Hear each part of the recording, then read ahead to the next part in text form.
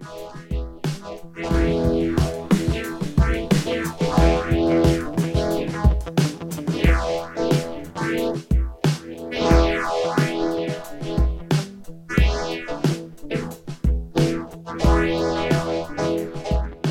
to episode 3 of Librarians Aloud, an independent monthly podcast presented by the Academic and Special Libraries section of the Library Association of Ireland.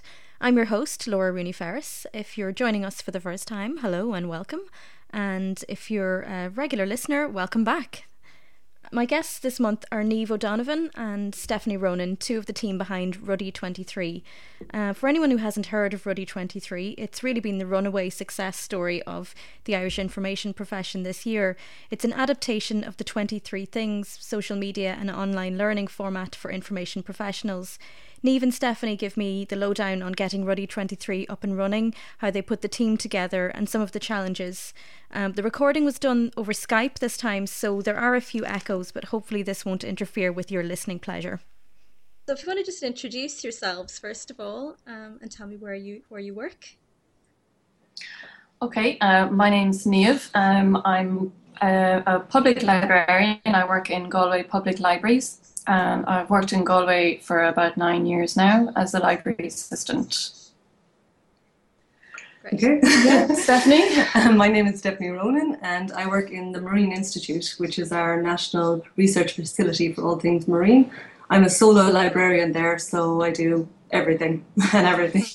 And my heart goes out to all of their solo librarians. It's a tough road. Yeah. So on the upside, you get to do everything. Yeah, you do, but it gets very hard to relinquish anything. Like if you ever do get the opportunity to hand a task over, it can be quite difficult because you're so used to doing everything yourself that you almost don't know how to delegate or. Yeah, although I can imagine definitely I'd be able to give up some things. Yeah, I'm kind of at that point too. I'm like, I'd be happy to hand over the entire job to someone now. So if you want to go into a little bit of detail, maybe each of you, on what drew you into the library world, what was the hook that got you into being librarians? Well, I kind of got into the job sort of by accident. Well, not really by accident. I just kind of thought it was an interesting job. Wasn't really sure how you would get a job in a library, but someone just told me that there was one going in Kildare, and I was living in Kildare at the time, so I applied for it. My background is in art. I have a degree in art, so I spent quite a while after graduating from art college just floutering around doing arty stuff, trying to make a career of it and not really getting anywhere. So my first library job was probably my first proper job, and I kind of grew from there, really. That was back in 2002. And I spent 2 really lovely years working in Celbridge Library in Kildare, and then someone said, oh, you should just go and do the course in UCD. That was kind of the next logical step. So I went to UCD and did the HDIP there, and then moved to Galway after that. And I've been here ever since. Okay, and what about you, Stephanie? I think I went very purposefully into the role. Ah.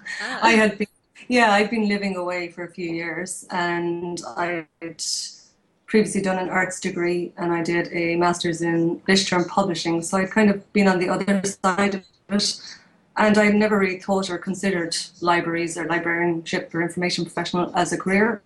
I just never thought of it. When I was younger, I lived in England for a few years, and we used to visit the library, every week, and I loved the library, and that was great. And then we came back to Ireland, and the facility just wasn't quite the same. So I kind of forgot all about library. And then in 2009, I returned to Ireland after having been away for 4 years, and it was recession and there was no jobs. And I had to apply for the Dole, and that was just absolutely depressing and heart-wrenching. I hated that, and I was just really purposely had to dig deep and look and see, well, what was I interested in, what type of jobs are there out there, and if I'm going to go back to college, I really wanted to do something that I could be passionate about.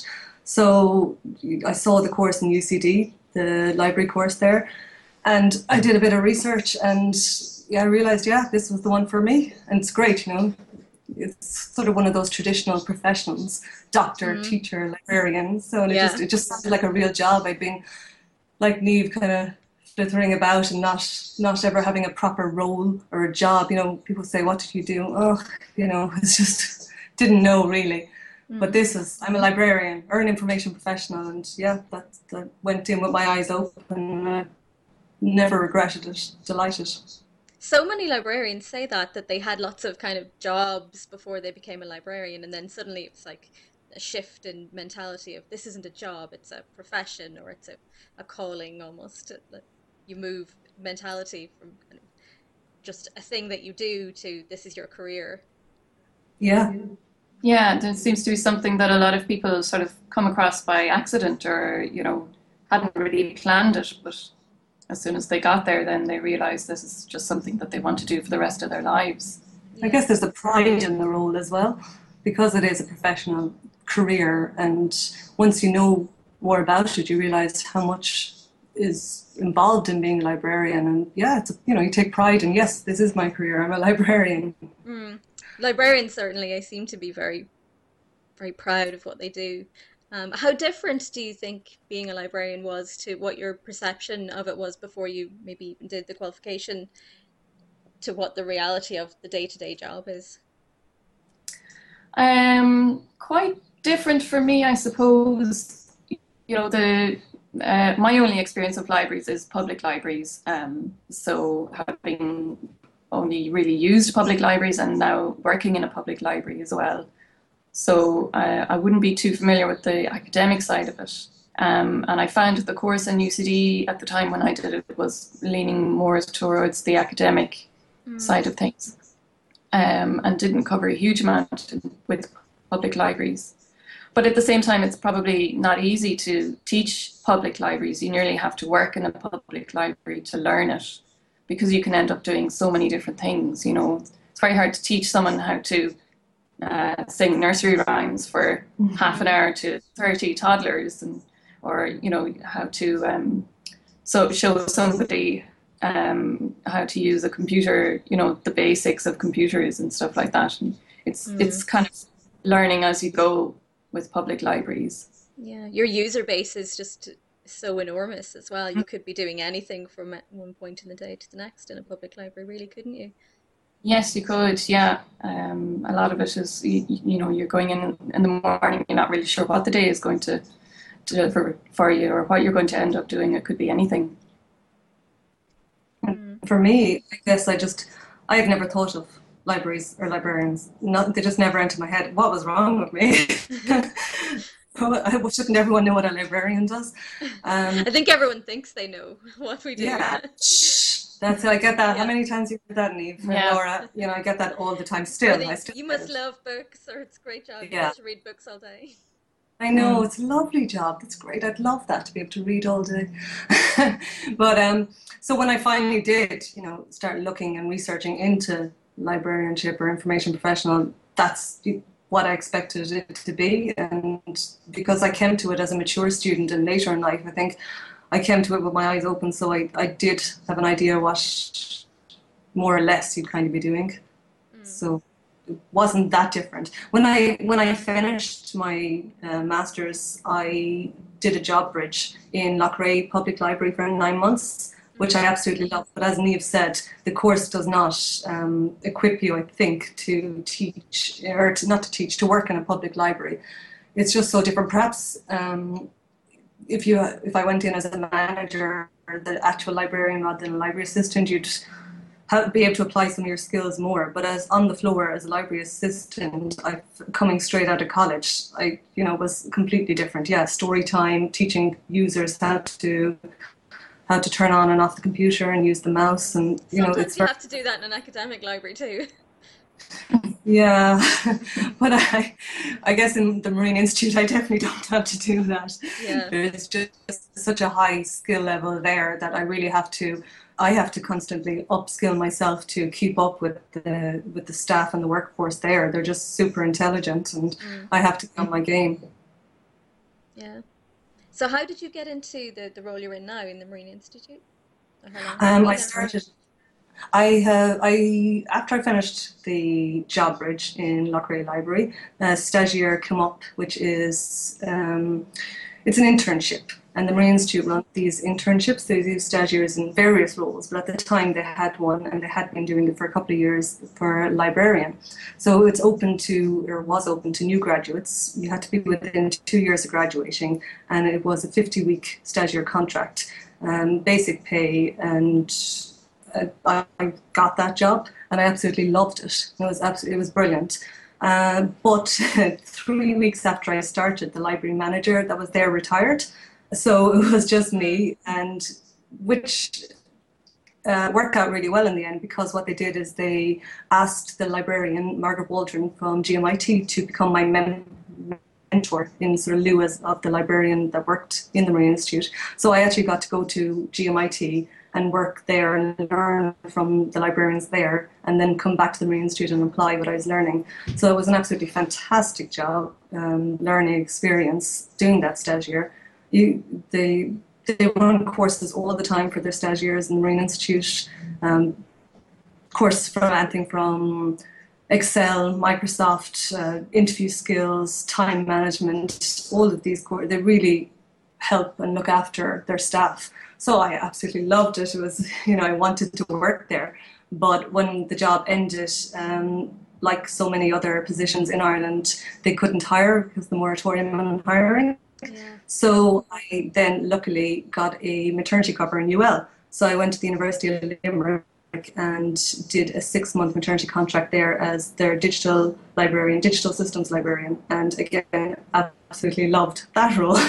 It wasn't completely different. In the Marine Institute, there is an open access repository, and obviously as part of the solo librarian's job, you do absolutely everything. So I was manager of that.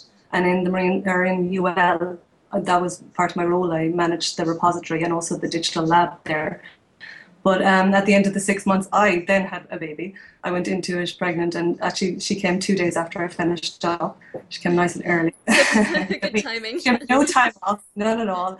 And then while I was on maternity leave, a contract came up for the Marine Institute to provide library services. So as they couldn't hire a librarian, the way around it is that they put the position out to tender, and I tendered for the contract and was successful. So I was absolutely delighted. So now I've gotten a 4-year contract to provide the library services to the Marine Institute on a 25-hour basis, and I love it. Yeah, that's a great experience to have had to tender for a role as well. There's not a lot of librarians have to go through something like that unless you become, you set yourself up in an independent consultancy or do something like that. It's not something that we do on a day-to-day basis, but it's a great experience. Absolutely. I had to become a sole trader to do it, or set up a limited company, but the sole trading route was a lot easier. The Western Regional Section of the Library Association of Ireland, I'm the secretary and Niamh is the treasurer, and we run an annual seminar every year. And last year's seminar, I actually gave a talk on how I did that tendering process, and my slides are up on our blog. If anyone wants to check out the Western Regional blog, you can read more about it if you're interested enough.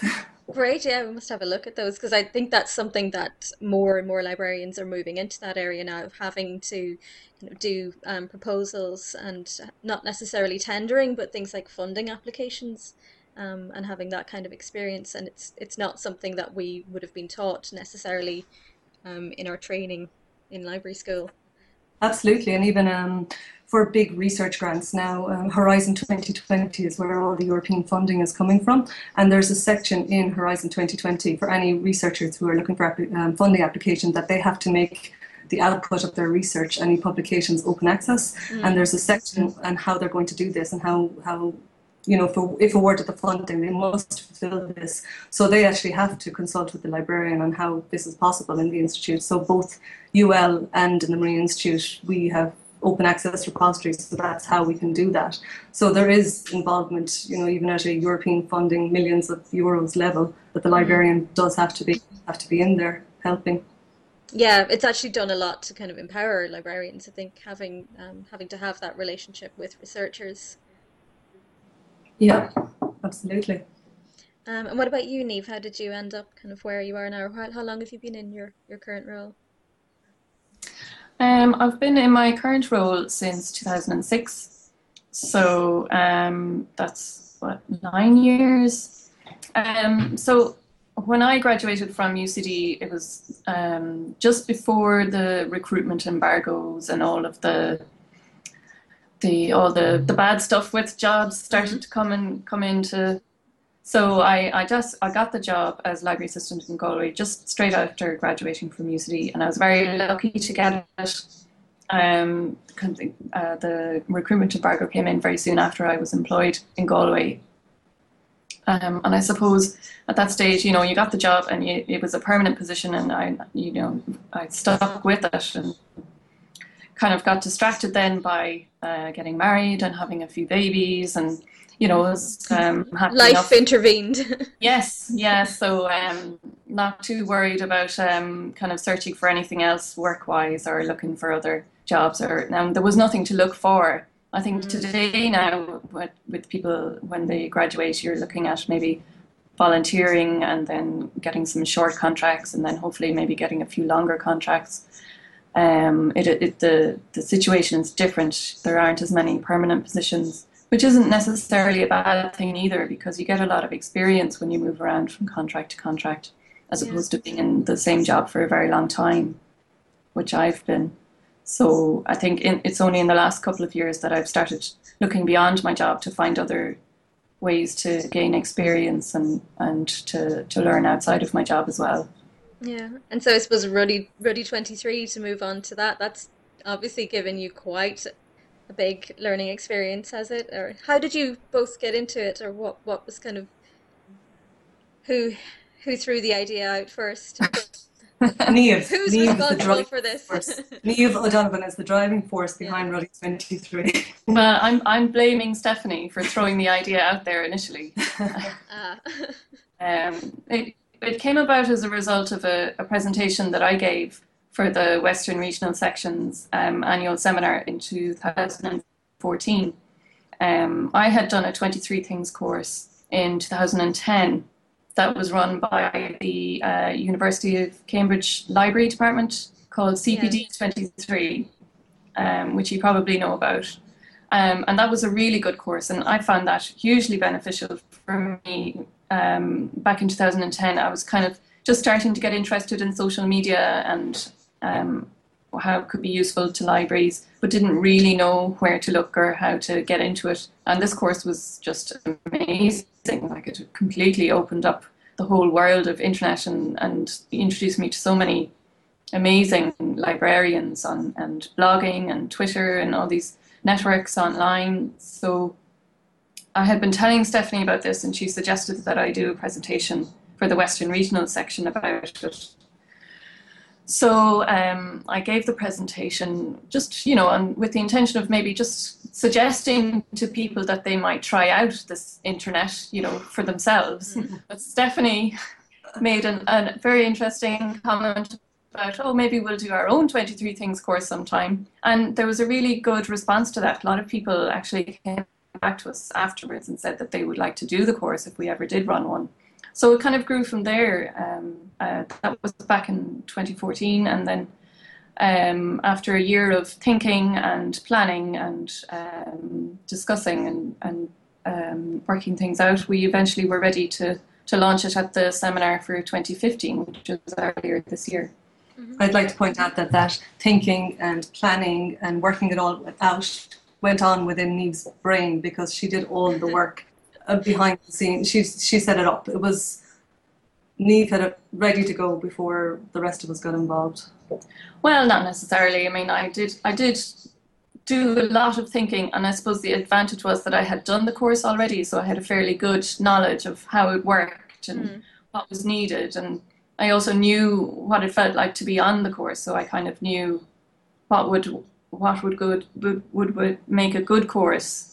And I also got really good advice from Niamh Page, who was involved in the CPD 23 course at the University of Cambridge. So she was really helpful and was able to tell us what worked for them and what didn't work for them and what they might have done differently as well. And also the level of work that would be involved in doing it.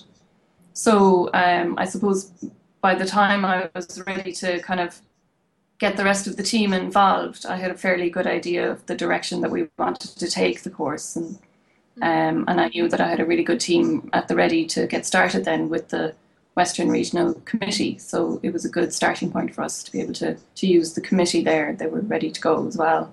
Yeah.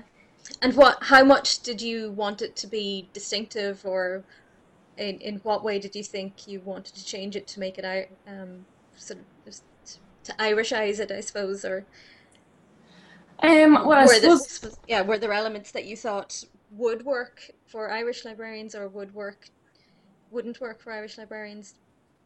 Not really. I mean, that's the beauty of social media, is that it's applicable to all nationalities, or to worldwide. So even when you look at the tools that people are using in the US and in the UK, and there's a real crossover there, and everybody is kind of using the same stuff. When you're reading about activities that librarians are doing in the US and the UK, it's all very similar to what we're doing here in Ireland as well. So I suppose we gave the Irishness in the name of the course by calling it Ruddy 23, but apart from that, a lot of it was very closely based on the course that I did. We probably simplified it a bit. We wanted to keep it at introductory level, so the tools were probably a bit simpler, maybe a bit more general, that would be applicable to librarians of different disciplines, rather than having it specifically for one type of librarian. I think that was the idea, to bring, not to change the course, but just to bring the platform to an Irish audience. Because the courses may be on in England or Australia or America, but it's harder to be involved in that community. Whereas if it's presented by an Irish professionals through the Library Association of Ireland, and you get your Library Association of Ireland certificate, continued professional development certificate at the end, you probably are more willing to do the course. It's more, it's an Irish community, but it was international as well, didn't you? It was, yeah. We did have quite a few people from the UK doing it, or they are still doing it. The majority were Irish, but I would say the UK were second in terms of the numbers. And then we had quite a few from other countries as well, like Australia and Denmark, and further afield, Malaysia and Ecuador even, and one person from the States. So it did spread further afield as well. It's great you got such a good geographic representation. Yeah, it made it interesting, just to kind of hear what other librarians were doing in their own jobs as well in other countries. And as you said, having the LAI behind it is probably something that encouraged a lot of people to do it, because I know a lot of Irish librarians had done various 23 things before, but I'd say you probably got a lot of people on board who maybe might have been a little bit more reluctant, or had looked at 23 things before, but jumped on board with this one because it was backed by the LAI, and they were going to get the professional certification out of the end of it. Absolutely, yeah. I mean, anything with the LAI associated, is the quality mark. So it's not just a group of sort of randomers running a course on the internet. It is accredited or certified anyway, and it lends an air of authority to it. I think it does have that quality Irish standard when you have LAI on it. Yeah. Or at least people recognise anyway what they're getting into. So how did you put the team together, or who did you approach? Did you all know each other, or did you kind of get people as you went along, or did you assemble everyone before planning all the modules? Well, we started with the committee for the Western Regional section of the LAI. Who are very small. We only have 50 members. There's about 5 or 6 of us at the moment. So, and then a couple of people who would be associated with the committee, but not necessarily on the committee. So we have a health librarian, Caroline Rowan, Michelle Green, who would be very much willing to, they get involved in our seminars and activities as well. So they were on board as well. And then we kind of, once we knew what was in hand and how many people we would need, we put a call out on Twitter as well to see if anyone would be interested in getting involved. So a few people came back to us then via Twitter, which was great, because we kind of, Twitter was a good way to go, because we knew that we get a good response from people that had a genuine interest in it, and also understood how effective social media is for professional development, and they would get the course and get what we were trying to achieve with the course as well. So how big was the team overall then? How many people were involved in the end? 11 in total. 11 of you, okay. Yeah. But like a core active, not everyone, you know, as in one or two people were just contributing content to the blog post, which was amazing, exactly what we needed. You know, everyone is professional, and any of those blog posts that were, any of the 23 things were all researched and really well written and really, you know, well thought out and presented. So some people just did that, which is not just, I don't mean to make it sound like that. It was fantastic and brilliant to get that, but actually doing the moderating and involved in the administration was kind of a smaller team. And then the main bulk was Niamh. So again, you were carrying the lion's share, Niamh. Not really, no. I mean, at the start, maybe, but after a few discussions with Stephanie, I learned how to delegate a bit better. Niamh is the project manager. You know, Niamh came up with the idea and set it all up. To begin with, Niamh established the blog and the Twitter and what else? The blog, the Twitter, the Delicious. We had the Pinterest page and the LinkedIn group and the Facebook group. We tried to incorporate as many of the tools that we were teaching on the course as part of, you know, managing the course and actually administrating it, so that we could kind of demonstrate how the tools could be used as well to the participants. So for example, we had the Pinterest account, which you know, we would have Pinterest boards for each of the modules and with lots of links for further reading for anyone that was interested. So they could see then how Pinterest was useful for that kind of work, as well as actually being able to use it themselves to read more on the course content. And did you gather additional help as you went along? Were there people who as they started doing the modules, volunteered to pitch in and help, or? Not so much in helping run the course, but certainly a community established, which was amazing. People on Twitter, just say a Twitter community for hashtag 323, and they would tweet their blog reflections and retweet other people's and comment. And that's a community established, and that helped drive and motivate the course. The same with Facebook and LinkedIn and Google groups or Google circles. And so yeah, Pinterest that way, but not sort of from the background, the administration side of it. We had a few people, all right, that kind of supported us, you know, without being directly involved. For like Maria O'Sullivan, who's a librarian in Dublin, and is very active on Twitter, took it upon herself to start a list of any of the Ruddy 23 participants, which was great and really helpful. And even people like Michael Stevens, who writes for the Library Journal, really interested in the course as well, and would every so often would tweet us a few articles or retweet some of our tweets and provide kind of support in that respect, which was really great as well. And Jane Burns put it on the UCD student library course pages as well for her module to make the students aware, and she's kind of recommending that they look and do the course. So she was promoting it. And as we know, no one can say no to Jane Burns. Yeah, thankfully, she's such a wonderful advocate. So it's great to have her on our side as well. So I think it built momentum, and people did take on, or, you know, kind of, what am I trying to say? People built momentum, basically. Yeah, the more people heard about it, the more it was talked about and used more and promoted more. Yeah, it really did seem to snowball just watching it develop online. You sort of seemed to see the momentum gathering over the weeks as people were discussing at what stage they were at, and then more people are kind of coming in at different levels and at different points. For us as well, you know, I mean, it was the first time we had done something at this scale as well. So it was definitely, it evolved as the weeks went on, and we suddenly realised what a huge task we had taken on, and also what a massive learning experience it was going to be for us as well, which we really hadn't anticipated. Yeah.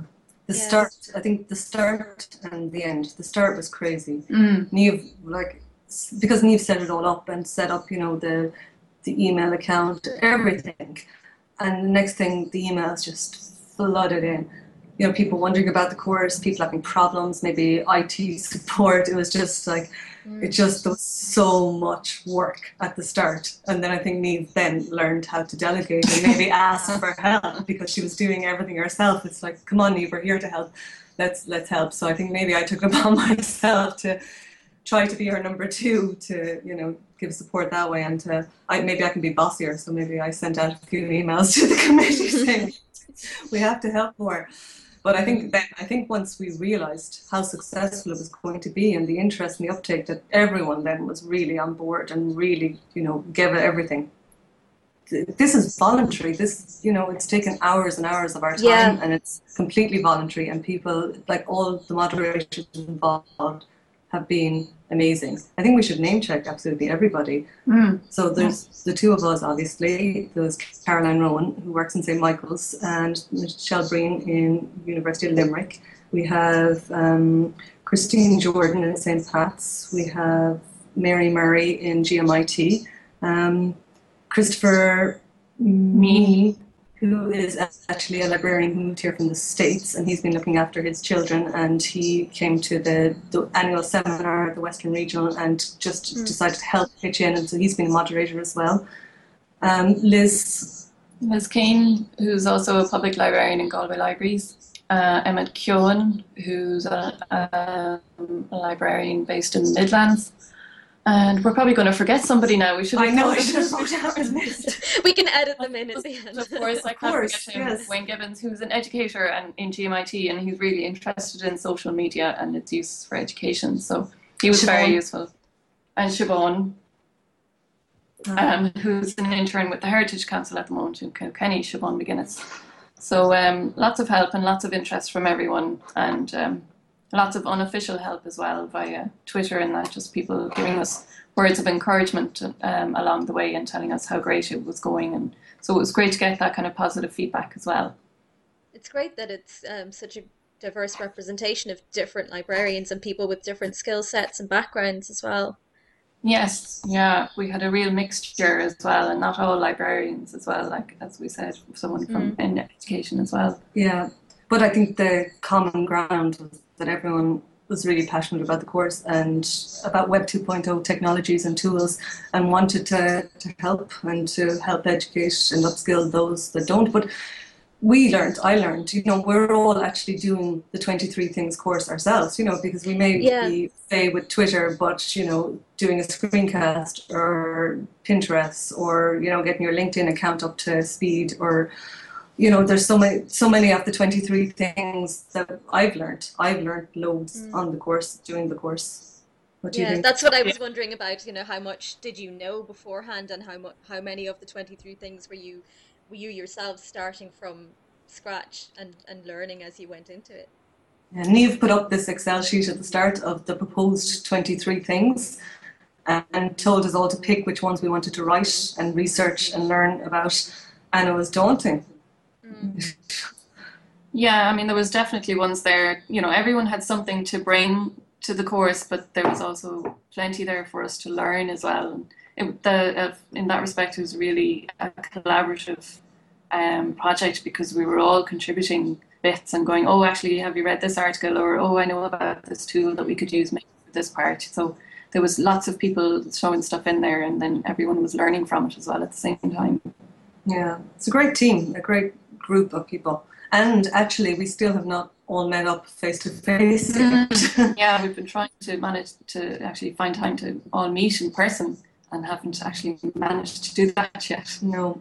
I think that's, but the course is still that's your 24th thing that you need to take off the list now.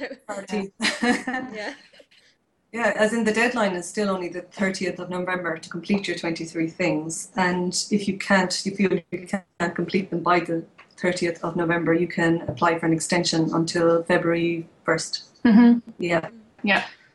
So there is still time to complete it, so not to panic. I'm talking to myself. I still haven't finished all my things. Yeah. Well, I have to admit, I started several 23 things courses years ago and never finished any one of them because I'd skip over bits that I'd done before. Like there'd be large chunks of it that would be things that I would have tried before, and I would skip over them, and then I'd get too busy and not, when it got to the thing that I hadn't tried, it would take too much time. So I am a failure on the 23 things front. I really need to actually go back and maybe I'll try Ruddy 23 and it'll be the one I'll actually finish. But that's also part of it. Even if you don't finish it, it doesn't matter because you'll have still learned something within the course. Yeah, you're not a failure. Anyone that's done any of our modules on Ruddy 23 has learned something, and in that, even if you do one module and you learn one thing, it was worth it. Yeah, I mean, I didn't finish the 23 Things course that I did in 2010, so but I still learned a huge amount from it. And developed your own course. So. Yeah. Something out of it. Yeah. So, while if everyone can't finish Ruddy 23, it's not the end of the world as long as they got what they needed from it. But from a continued professional development point of view, it would be great, for everyone to get their certificates. And then, you can put it towards, if you're looking to go for the associateship of the Library Association of Ireland, your ALAI, it's probably a good course to substantiate, your claim to get that ALAI. And a lot of people also in the UK are using their Ruddy 23 coursework for their CILIP chartership or their certificates. So that's fantastic. That the course is good enough. The content is good enough. So we're delighted with that. Yeah, and it's increasingly being something that librarians are expected to include as part of their jobs now. Like so many of us are using social media tools and are the people responsible for creating and administering social profiles in our workplaces now, that it's become something that it's kind of an area that we've stepped into and become kind of experts on, and we've taken control in that area. Absolutely. Reading, because we all moderate roughly 20 to 25 blogs each one of the team. So we issue every single blog post that's written, every person participating on Ruddy 23 who writes a reflective blog post, we read every one of those and we comment, we help them. Yeah, so we've divided that. And was there a particular thing that was really difficult? Like, is there one that sticks out in your mind that you just hated doing or was really tough learning curve? As in one of the modules that we covered. Yeah. I think everyone had a different thing that they found tough or difficult. I think for myself, I found the podcasting one hard purely because I hate the sound of my own voice, ironically enough. I'm never going to listen to this podcast. I'll put a filter on it or something. I'll put auto-tune over your voice. But at the same time, I suppose it was good to, I think all of the tools, I suppose, were ones that I had either become familiar with already or I wanted to learn. So I suppose none of them were particularly difficult.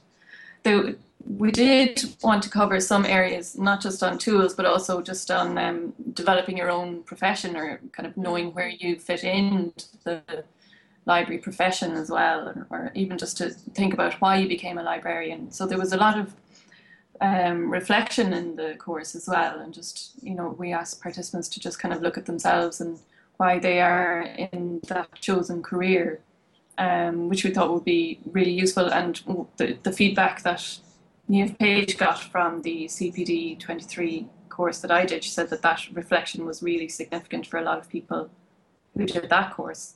So we really wanted that to be part of it. And also we wanted to look a bit on advocacy as well, and just to be, for people to maybe just take a look at what advocacy campaigns are out there, or maybe to consider where they fit in terms of advocacy for libraries.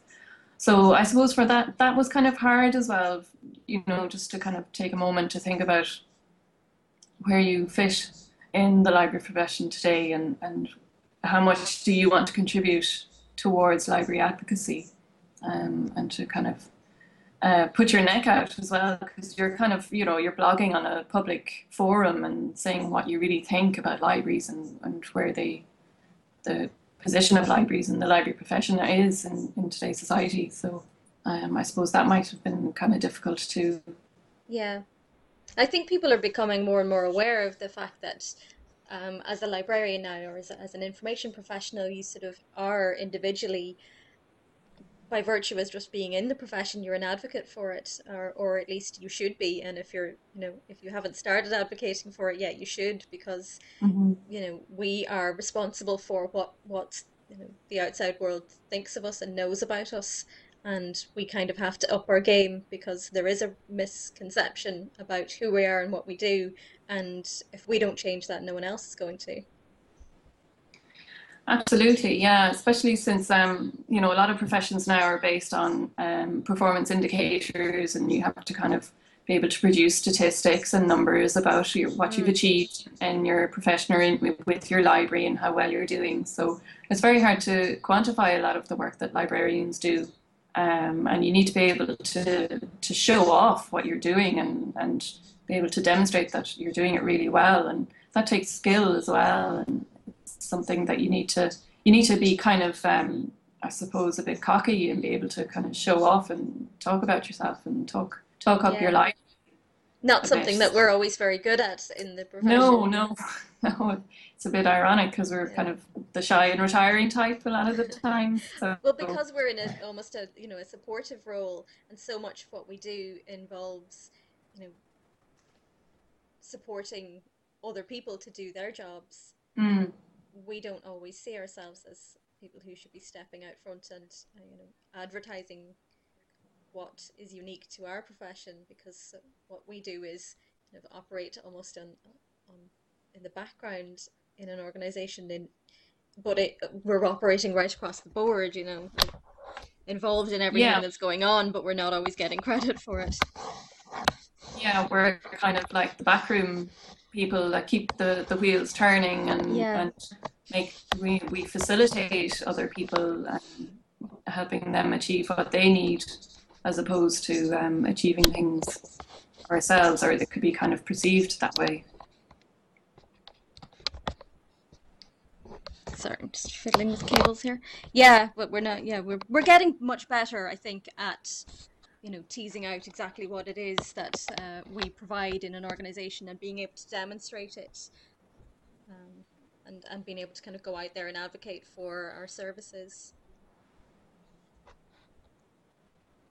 Yeah, I think we're learning as we go, and maybe looking at how other people do it, and trying to emulate that as well. Yeah, but and even like the very fact that something like Ready 23 is demonstrating that librarians are becoming experts in use and manipulation of social media and integration of social media into their delivery of services. It's not something that would be known about the profession, but it's very much become a big part of the job. Yeah, I mean, we've already had some of our course participants have started blogging about how they're now using the tools in their everyday job that they learned about on the course. And, we're getting anecdotal evidence of them saying, "Oh, I spoke to my IT manager today, and I told him about Mm. this new app that I heard about, and I thought we could do this or that, or I was thinking of doing an augmented reality project, and they were really impressed by that." And so, you're changing people's perceptions as well by Yeah. using the tools, and incorporating them into the library. Mm. So where do you think Ready 23, or what's the plan with it now? What do you think you're going to do with it now? I know you have until the end of November for current participants to finish. Yeah, the end of November is the deadline for finishing, for the current participants. So we've had quite a few queries from people who want to know when are we going to do it again. Mm. And we're still recovering from the mammoth task that was this Yeah. one. So for now, I think the course will remain available on the blog for anyone that wants to do it at their own pace. Um, and we may look at, in a couple of years' time, maybe doing another one, when the technology has changed, there might be some new apps or tools out there that we might want to cover, and do a new course. But for now, I think we'll just leave the current one on the blog for people to do, and try and relax for a little bit and breathe. Yeah, give a bit of breathing space. And Yeah. what do you think would you do differently if you were doing it again? What was the biggest learning in terms of putting together the course? I suppose the biggest learning was just the amount of work involved.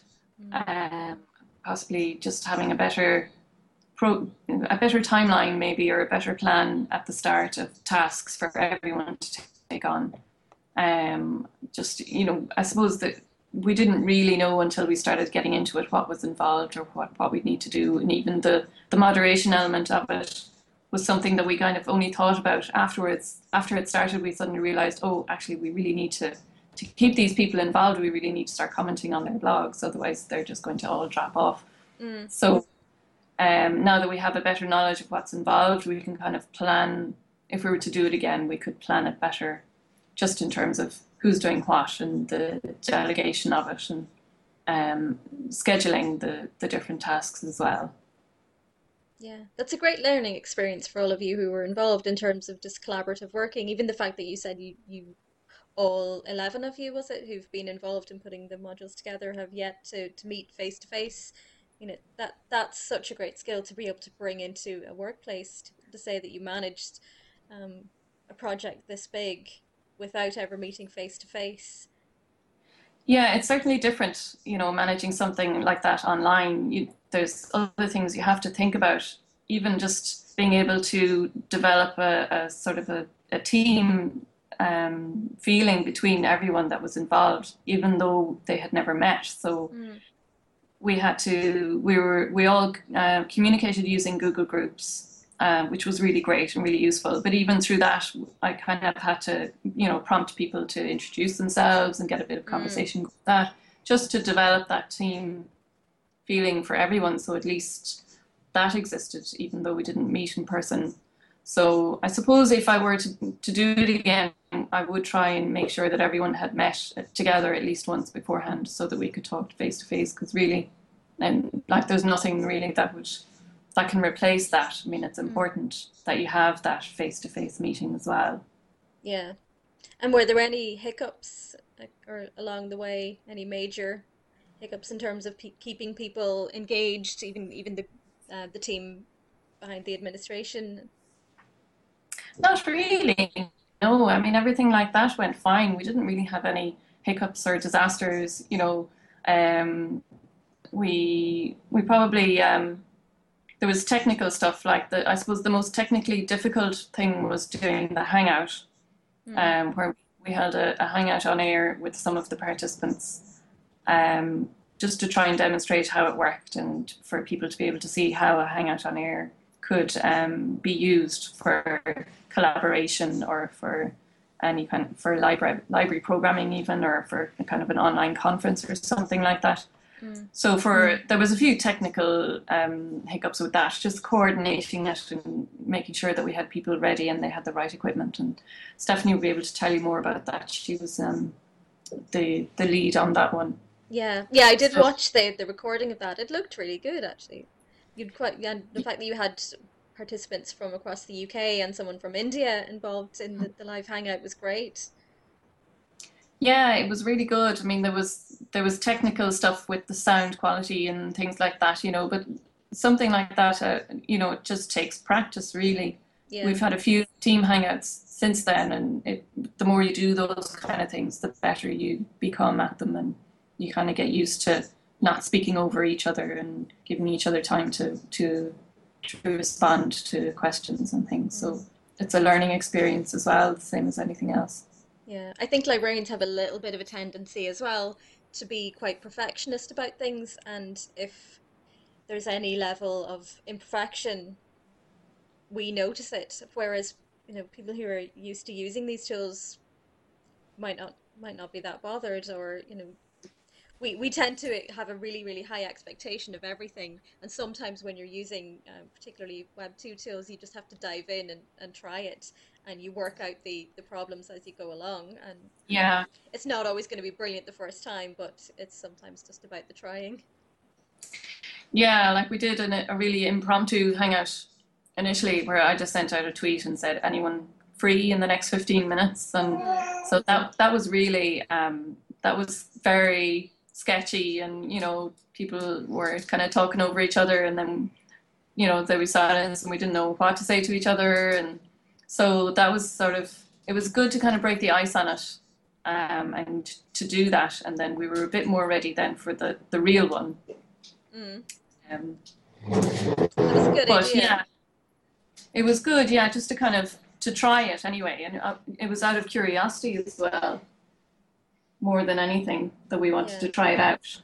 And you always need to get a kind of a core group of people who you know will jump in when you put the call out. Yeah, I mean, there was definitely a core group throughout the course that were ready for anything and were willing to get involved in anything that we did, like the Twitter chat or the Hangout, or just, you know, general responding to posts and stuff on Facebook and Twitter as well. Yeah, there's always a natural kind of group of people who will come to the fore and be actively involved and, you know, participate more. Yeah, definitely. Yeah, I mean, everyone had their own kind of commitments as well outside of the course, so we had to bear that in mind too. Yeah, I think that's what probably the beauty of something like Ready 23 is, that it works really well around whatever other chaos you have going on in your life, and, you know,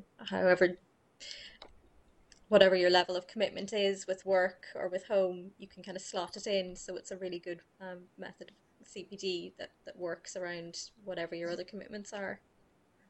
Yeah, I mean, we were conscious of that, and which is why we try to space out the modules, and we put in plenty of reflective practice posts, and we had a couple of weeks with nothing at all, so people could catch up. And we have the extension now, so that people can apply for an extension to the completion date if they find that it was just getting on top of them, because really we want as many people to finish it as possible, and get as much out of it as they can. So we're trying to be as accommodating as possible so that they can fit it in around their own personal lives as well. Yeah. And do you know how many people have finished it now? Because it looks like quite a lot of people seem to finish it around the October. Yeah, we've had about 30 applications for the completion certificate so far. So, and I'm hopefully we'll get a few more between now and the end of the month. Initially we had about 185 people registered, and then, you know, people just couldn't, you know, life got in the way for a lot of people, or they couldn't pursue it, or they just decided that it wasn't for them. So I think out of that, maybe we had about 50 or 60 that kind of kept going for a lot of it. That's quite a good core group. Yeah, it's lovely to do it at the same time as when the modules come out. Then everyone's talking about it together, and you're on Twitter chatting, doing, you know, as a community. But then at the end of the day, the main thing is to, you know, learn yourself. So if you can do it in your own time and get it done, you know, by the 1st of February, that's fine too. Yeah, I'd say there'll be now kind of a slower kind of pace of people gradually getting the modules finished over their own time. Yeah. And so I'm going to kind of wrap things up now, as it's getting late, and let you get back to your evening. But you guys are going to be joining us at ASL 2016 to talk more about Ready 23 and your experiences. So there'll probably be an update by then of how many more people have finished, or. Yeah. We should have definite figures then of how many people have finished, and lots of useful feedback as well from the people that have done the course. So hopefully it should be interesting presentation. Yeah, we'll kind of be almost out the other side of it. You might have had a chance to recover by then. Exactly. We've had actually a lot of emails and people requesting or asking when are we starting the course again. Oh. It's like, whew, we're still in the middle, but I think that the type of course that it is, the skills that you're learning, for us anyway, we didn't see that it would benefit anyone running it again next year. You know, the core skills or the modules, the 23 things aren't going to change that much. So we were kind of having a chat amongst ourselves, and we thought maybe in, what do we say, maybe around 4 years? Yeah, well, things might have, well, let's see. Let's see when, technology changes enough to warrant kind of doing it again. Just, it's taken so much time and so much out of us to do it, which it's been so fulfilling and so worthwhile, but it still has, been a great chunk of our lives. Yeah, it's a big commitment. These things are always much more work than you can ever anticipate. Yeah. And more so when they're successful. Yeah, but I mean, we're delighted. Oh yeah, I mean, we don't regret doing it. It was a fantastic experience. Gosh, definitely. Yeah. We learned so much. Yeah. Yeah, I mean, it's a huge, for Niamh's side anyway, a huge project management task to undertake. Yeah, it's been a great success, and thanks so much from the Irish library community. Thanks for being the ones to do it, because I think there was a big space there, with everyone waiting for when will someone do the 23 things in the Irish library community. So it was great that someone took up the challenge finally. And the same for yourselves, taking up the challenge for the Irish podcast. There was definitely a lot of talk after we did the podcast module on why is there no Irish librarian podcast, because we had plenty of examples of ones from the US and from Australia and the UK, but nothing from Ireland. So it was great. And maybe someone will get around to doing a good one at some point now too. Oh, not at all. No, I listened to the Jane Burns one today, and that was excellent. It's all the quality of the guests, really, though. Poor Jane set the bar very high for everyone. I know. Anyway, guys. Yeah. Thanks so much for joining me, and I'm really looking forward to having you on the programme for ASL 2016 and getting an update on all things Ruddy 23. So I'll let you get back to your evening, and thanks so much for being on Librarians Allowed, and for giving us Ruddy 23. Thank you. Thanks, Laura. Thank you. All right. Nice talking to you. Yeah, lovely talking to you. Okay. See you. Bye. Good night. Thanks again to Niamh and Stephanie. For anyone who wants to find out more about Ruddy 23 or to sign up for the course, the link to the Ruddy 23 site is available on the ASL website, which is www.aslibraries.com. As you heard, Niamh and Stephanie will present on the Ruddy 23 story at ASL 2016, which is now open for booking. Booking details are on the ASL website, or you can follow us on Twitter at AS Libraries for spotlights on our ASL programme and speakers. So do get booking now, and we'll see you there on the 11th and 12th of February next year. Librarians Allowed is produced by Laura Rooney Ferris. Music and additional editing are by Michael Ferris.